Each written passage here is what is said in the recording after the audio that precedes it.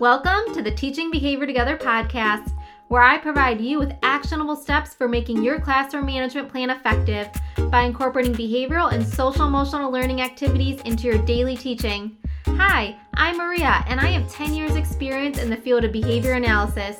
In each episode, I will be providing you with effective and evidence-based strategies you can use to create a classroom environment you want to go to each morning.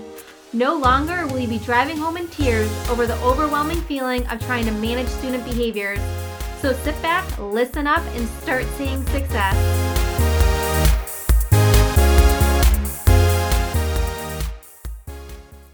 Hi everyone, and welcome to this episode of the Teaching Behavior Together podcast. Today we're going to be talking all about how to teach our students how to resolve conflicts. I'm really excited for this episode because conflict resolution can be a really hard and complex skill to teach our students. So I'm going to walk you through different steps that I use to teach students conflict resolution skills. First, let's just talk about conflict resolution in general and why it's a really important skill to teach our students. Conflict resolution is an important skill students need to be able to interact with their peers appropriately. We've all seen our students get in an argument with a peer or a friend and want to support them through working out their differences. We want to make sure our students are able to disagree and resolve a conflict with one another using strategies that are appropriate for school. This will allow them to develop these skills over time so that they can interact appropriately with peers they disagree with or share differing opinions with as they get older. This will set them up for success in high school and beyond. Our students will be able to engage in appropriate strategies in the workplace and in the community if we are explicitly teaching them conflict resolution skills while they're in school. All right, now that we've talked about why teaching these skills is so important, let's move into how we're going to teach our students conflict resolution skills. Like with all the other skills that we've talked about here on the podcast, we're going to talk about how to teach conflict resolution explicitly, and we're going to talk about how we can start at the very foundation of conflict resolution skills so we can build on that foundation and teach the more complex aspects of conflict resolution once our students have a really strong foundation of those very basic skills. So the first thing that I do when I teach conflict resolution skills is to teach students to tell the difference between what a conflict and a disagreement is. Okay, so they really have to be able to discriminate that difference between when we're just disagreeing with each other and when we're actually in a conflict. Because we're going to disagree with a lot of people in our lives, and our students are going to disagree with their friends about certain things, opinions about what their favorite food is or color or whatever it might be. But when it turns into a conflict, that's where we really have to get into those conflict resolution skills. Not saying that we want our students always to be in disagreements, but we want to let them know that being in a disagreement, it's okay. It's okay to have a differing opinion from someone else. It's okay to disagree with what someone else thinks or feels in that moment. But once it moves past the disagreement and into that conflict cycle, that's where we really need to enact our conflict resolution skills so that we're able to resolve the conflict appropriately and reach whatever outcome that we both agree is appropriate for that situation. My first lesson focuses on providing students with information about the difference between a conflict and a disagreement. I also provide them with some examples of a conflict and when a conflict could occur. And I give them time to share about a time they found themselves in a conflict and what their experience was. When I'm teaching students the difference between a disagreement and a conflict, I highlight that a conflict is a more serious form of a disagreement and usually involves an argument between the individuals involved. I also talk about how a disagreement can turn into a conflict if steps are not taken to resolve that disagreement. And that's really laying the foundation for students being able to discriminate or tell the difference between what a conflict is and what a disagreement is. So we do that exercise a couple of different times. So I give them different examples. I give them different examples of when a conflict might occur or when a disagreement might occur and how a disagreement can turn into a conflict. After I teach the students the difference between a conflict and a disagreement, I move into teaching the students about the conflict resolution process. So we focus on this being a process with several steps that will allow us to resolve the conflict and remain friends or peers with the other person that we were in a conflict with. I'm going to talk about each step of the conflict resolution process I use to teach my students. For each of these steps, we engage in some sort of explicit activity to practice the skills. In ABA, we focus on explicitly teaching skills, and I've already talked about this in my other skill building episodes. I like to teach skills explicitly, so I want these activities to focus on how I can teach the skills explicitly, and those are the activities that I'm going to share with you in this episode. Explicit teaching takes place when we practice and reinforce the skills we're teaching. Skills don't develop in the absence of reinforcement, therefore we need to continue to reinforce these skills in our students. If you're curious on how to use reinforcement effectively to teach and build and maintain skills, go listen to episode 6 of this podcast because I talk all about reinforcement, the misconceptions of reinforcement, and really how to use it effectively with students so that we can really build skills and teach skills successfully.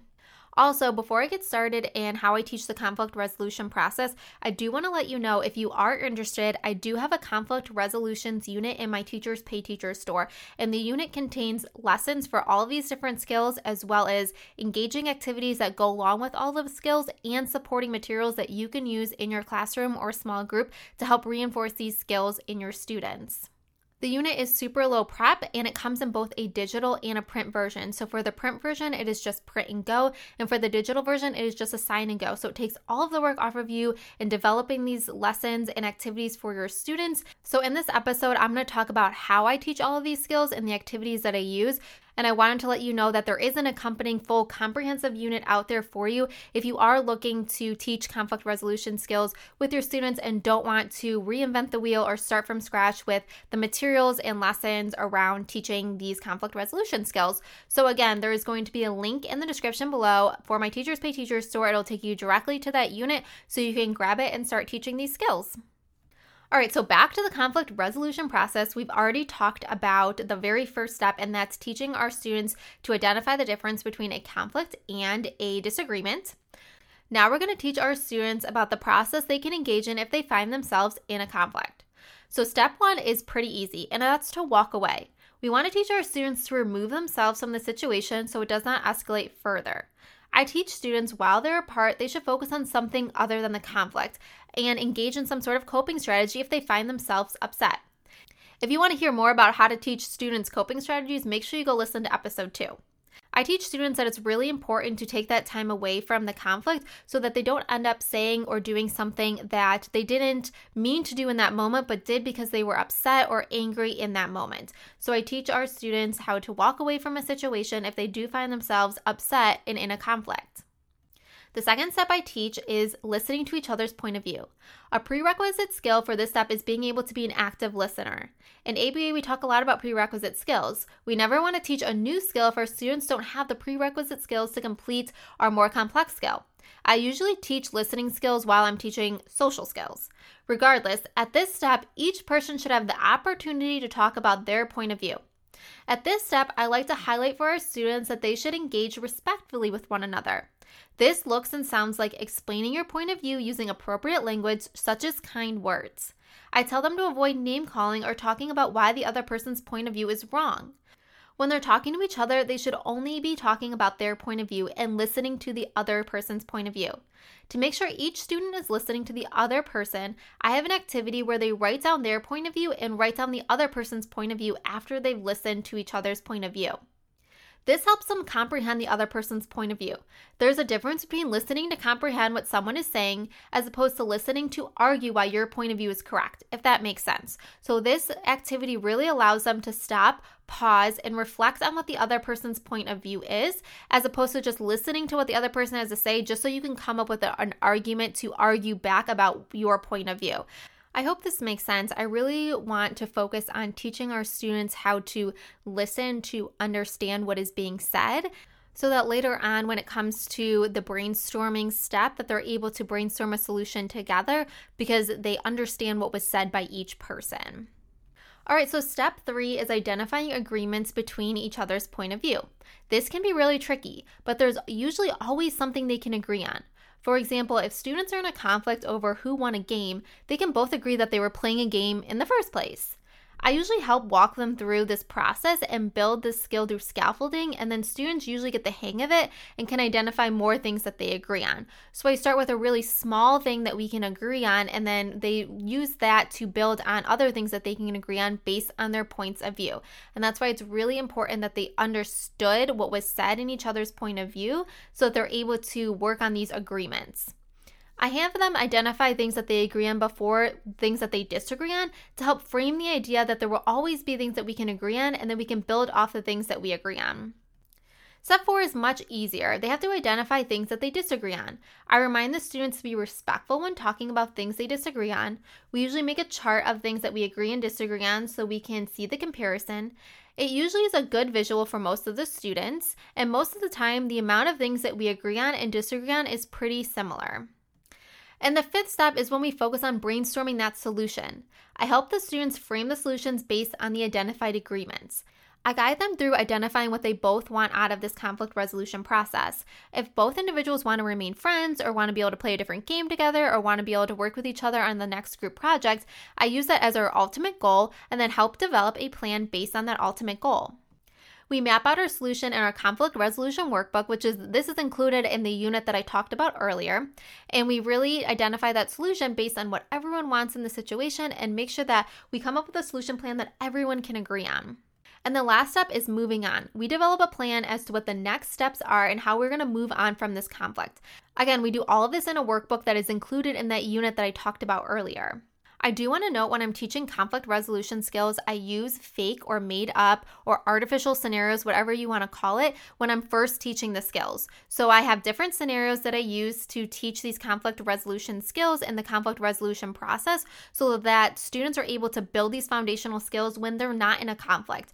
Because whenever we're building skills, it is best to teach skills when students are calm, not upset in any way, not actually in a conflict, so they're able to build on the skills, build this process into the repertoire so that when they do find themselves in a conflict, they can recall this process and engage in the process together. Now, I'm not saying that if you teach these skills one time, your students will be able to resolve all of their conflicts in the future completely independently. I do practice these over and over with our students. So like in the unit I include 5 different scenarios for you. So you can walk it through 5 different times with your students. So they're really able to build these foundational skills. And then if they do find themselves in a conflict, they're able to recall this information. And if I do see that students are in a conflict, I usually help prompt them through this process, right? So even though we've taught it and we've taught it, it doesn't mean that they're going to be able to do it fluently when they find themselves in a real conflict, because there are different emotions that go along with being in a fake conflict when we're using fake scenarios and when we're in a real conflict. So when we do see our students who are having a disagreement that moves into a conflict with another student, we're able to prompt them through this process, and because they're already familiar with it, because they've already built these skills, it goes over so much more effectively and allows our students to be really successful with it. And then as they build the skills of being in an actual conflict with a peer and able to resolve that conflict, and they build that contingency of, we were in a conflict, we used this process to resolve a conflict, and now we're able to remain friends and we're able to do activities together without getting into conflicts, it really reinforces these skills. I do want to add a quick disclaimer in here that when I'm talking about conflict resolution, I'm talking about conflicts that our students find themselves in that can be resolved. So some of our younger students will find themselves in conflicts over who won a game or whose turn it is to go down the slide or what ice cream flavor is better or whatever it might be, and that they can use this process to help resolve their conflicts so they're able to move on and continue on being peers and friends in the future. But I do want to note that we should also be fully aware that as our students get older and find themselves in different conflicts, that this might not always be the process that they have to go to. What I really want to focus on is teaching our students that there are ways to resolve conflicts with one another when those conflicts are able to be resolved. We are giving our students the foundational skills to be able to resolve conflicts with one another when they're able to be resolved, and that will allow them to be successful as they move through the grade levels, as they move on to post-secondary life, and they're able to interact with each other appropriately when the conflict that is at hand is able to be resolved and walk through together. I hope that makes sense. I just wanted to add that quick note in here because as our students get older, we can then move into teaching them skills to be able to identify when a conflict reaches a point where it's not able to be resolved, and that's okay, and that's just something that's going to happen in their life. But if they have these really foundational skills, they're able to handle those situations much better than if they didn't. So that's pretty much all I have for you on how to teach conflict resolution skills. Again, I use this very simple 6-step process. I use a workbook with my students, so I walk them through those fake scenarios and then prompt them through real scenarios if they do find themselves in a conflict in the future, so they're able to build these skills and really identify that contingency of we were in a conflict, we used a conflict resolution process, and then we were able to move on, move past it, remain friends, engage in another activity together. Again, I have that entire comprehensive unit on my Teachers Pay Teachers store, and there's a link in the description below if you are interested in grabbing that unit. Again, it has all of the guided lessons that I talked about, so the lessons are ready for you to teach from, all of the materials in the workbook that you need to walk through this conflict resolution process, as well as the scenarios that you can use to walk through this conflict resolution process and workbook with your students, and supporting materials that you can use in your classroom or small group to help reinforce these ideas and processes with your students. I hope this episode was really helpful and gave you some ideas of how you can explicitly teach conflict resolution with your students so they're able to resolve their conflicts, move past the conflicts, remain friends, and engage with each other appropriately in the future. If you have any questions about the conflict resolution unit or behavioral and social emotional learning in general, feel free to send me a message over on Instagram at Teaching Behavior Together, and I will answer it to the best of my ability. Thank you so much for listening. I really, really appreciate it, and have a great rest of the day.